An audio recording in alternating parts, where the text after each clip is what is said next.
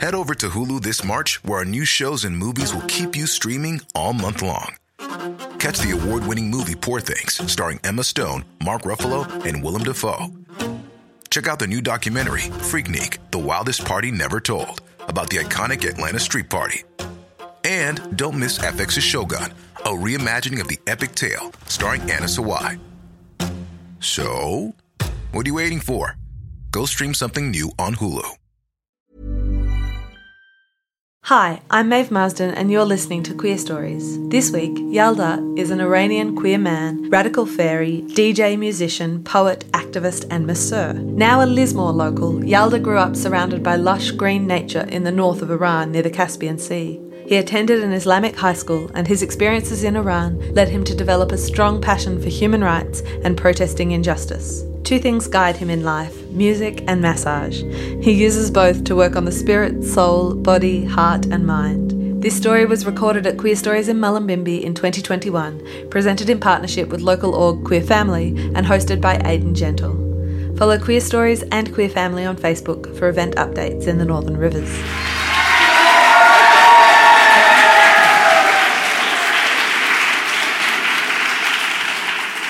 Wow, what a beautiful night with all these beautiful people here. Just makes me nervous.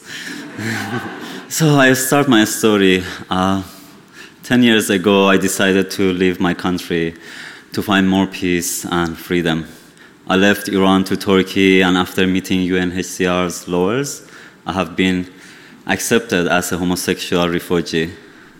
Then I got my temporary refugee's visa, and I could start my journey in another Islamic country again.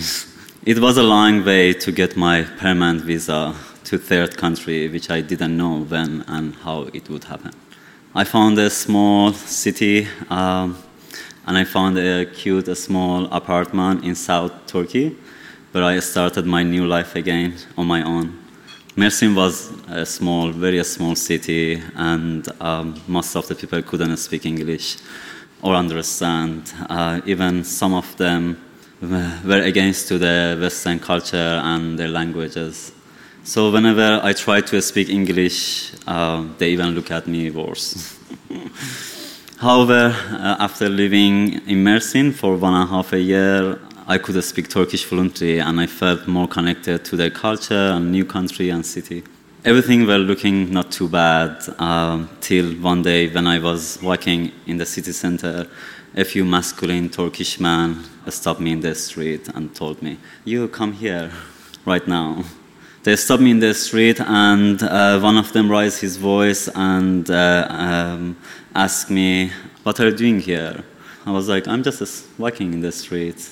And I was a little bit scared, but I couldn't ignore them or pass them. I felt they will be more aggressive and chase me or attack me in the street. So I tried to calm down and see what is going to happen. And I said, "Hello, how are you?"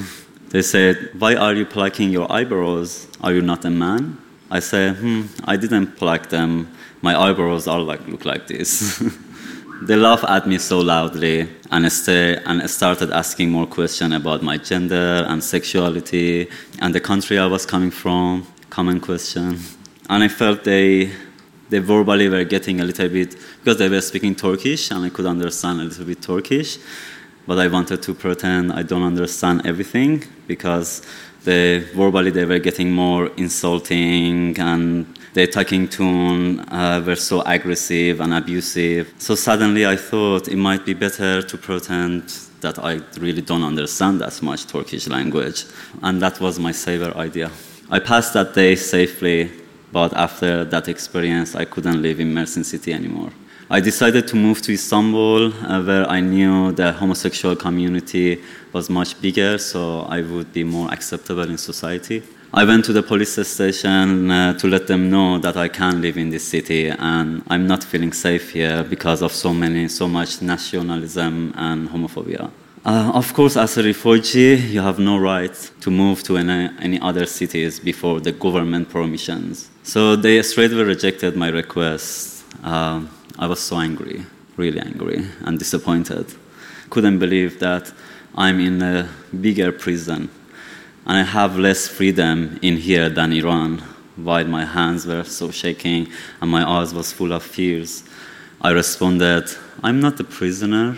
I didn't do any crime. I left my country to have more freedom. I wish you could understand me, but of course you cannot even imagine my situation. I will leave if I have to, and no one can stop me by myself. I left Mersin and I started my new life in Istanbul again. I found a beautiful home with open-minded, atheist, feminist, Turkish housemates who got into my heart so quickly. I started to explore the nightlife, gay cafes, nightclub, live music, ancient architecture places, and I found more radical friends. I had a wonderful time and life in Istanbul, and I even fell in love 2 times with hot Turkish men. They broke my heart, but all good. After a year and a half, I got a phone call from Australian embassy, finally, and they told me that your visa is on its way, and it's getting ready, and my flight being booked will be booked so soon. So I had to check my account on the UNHCR's website to get more information every day. I was like clicking every day, just checking, nothing changed, really. And after half a year, I had a few weeks to pack my stuff, but before leaving Turkey, I need to go back again to the city I was coming from to get the exit letter from Turkish police that I haven't done anything criminal. Hello, Mr. Officer. I came back to get my exit letter. Officer said, "Oh, Yalda, is it you? Where have you been all these times?" I said, I was living in Istanbul. I have told you about my situation before.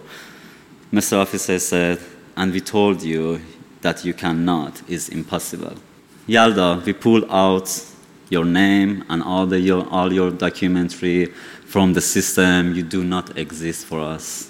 How can I write an exit letter for someone who doesn't exist? I couldn't believe that. I couldn't believe what is happening. And I said, but I'm here now. Can you see me? I'm small, but my visa is ready.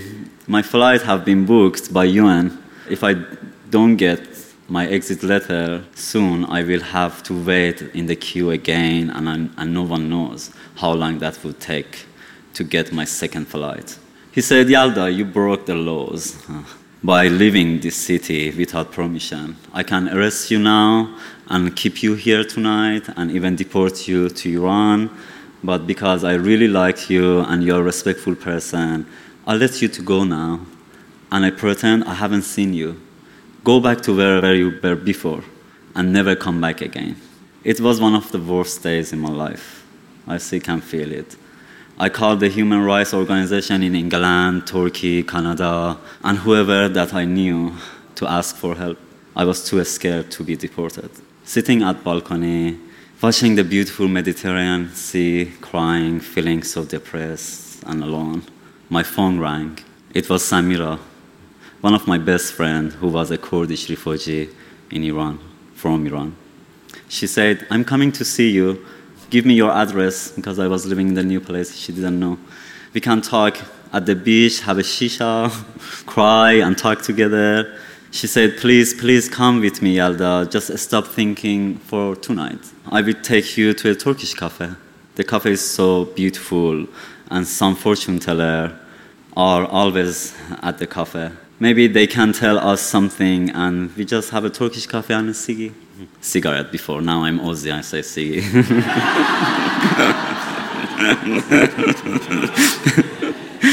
The cafe was full of people, but quiet. Staffs are serving coffee and teas and drinks. Suddenly, I saw a gypsy Turkish woman walking in the cafe.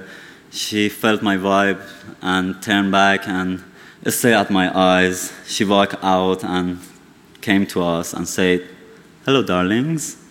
How's your day? Is everything fine?" And I said, "Well, I don't know what to say. Can I ask a question? Are you fortune teller?" She smiled and said, "Yes, my son. What's happening for you?" I said, I really don't know, and I don't want to share anything about myself with you. If you want to read my cup or tarot card, I doubt about fortune tellers, but I believe in metaphysics. So would you like to tell us what you see in our Turkish coffee cups and open a tarot for me? She asked a permission to sit, and we welcome her. You have a big legal problem, and that's worrying you too much, she said. You feel you are alone and you can't find any solution. Things are so messy and mixed up, and you cry a lot. Your cup is full of tears. Now I'm impressed. I said, please, tell me what you see. Continue. I don't want to give any information. That's how I can believe if you are saying true or not. She said to me, look at me and my friends, and look at our eyes. I was like, you both are loving each other so much, but you are not partner. I see a very strong friendship, which will last forever if you don't let anyone come between you. She did that. And my son, I know you are having a very difficult time, and you see nowhere to go, but you will leave this country very soon. You are going somewhere so far away by plane. It looks like a big, massive island. My mouth was widely open, and I was so speechless. And I said, no, I'm stuck here. She continued, my darling, I can see so much protection and help. You will leave Turkey before New Year, and before you leave, you will celebrate and share your happiness with your old friends. You also will continue celebrating your life in your new country. That land is a wonderful place. You will have a great life there. I got goosebumps and so surprised by all the information that she was giving to me. Whatever she said came true. I got my flight, an exit letter, just in 2 weeks. I still have, thank you.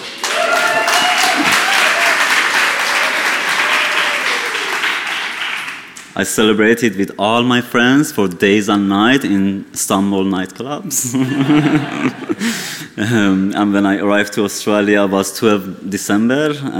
Everywhere was full of lights and Christmas preparation and a new year ahead. And I remember I was so drunk. At gay nightclub, I'm dancing so happy, I'm feeling so free, extremely lucky, and I still have her voice in my head, really. Whenever things get a little bit difficult, I'm like, she's coming back and telling me, enjoy your life, don't worry too much about anything, everything is getting sorted so soon. Have a magical night, beautiful creature.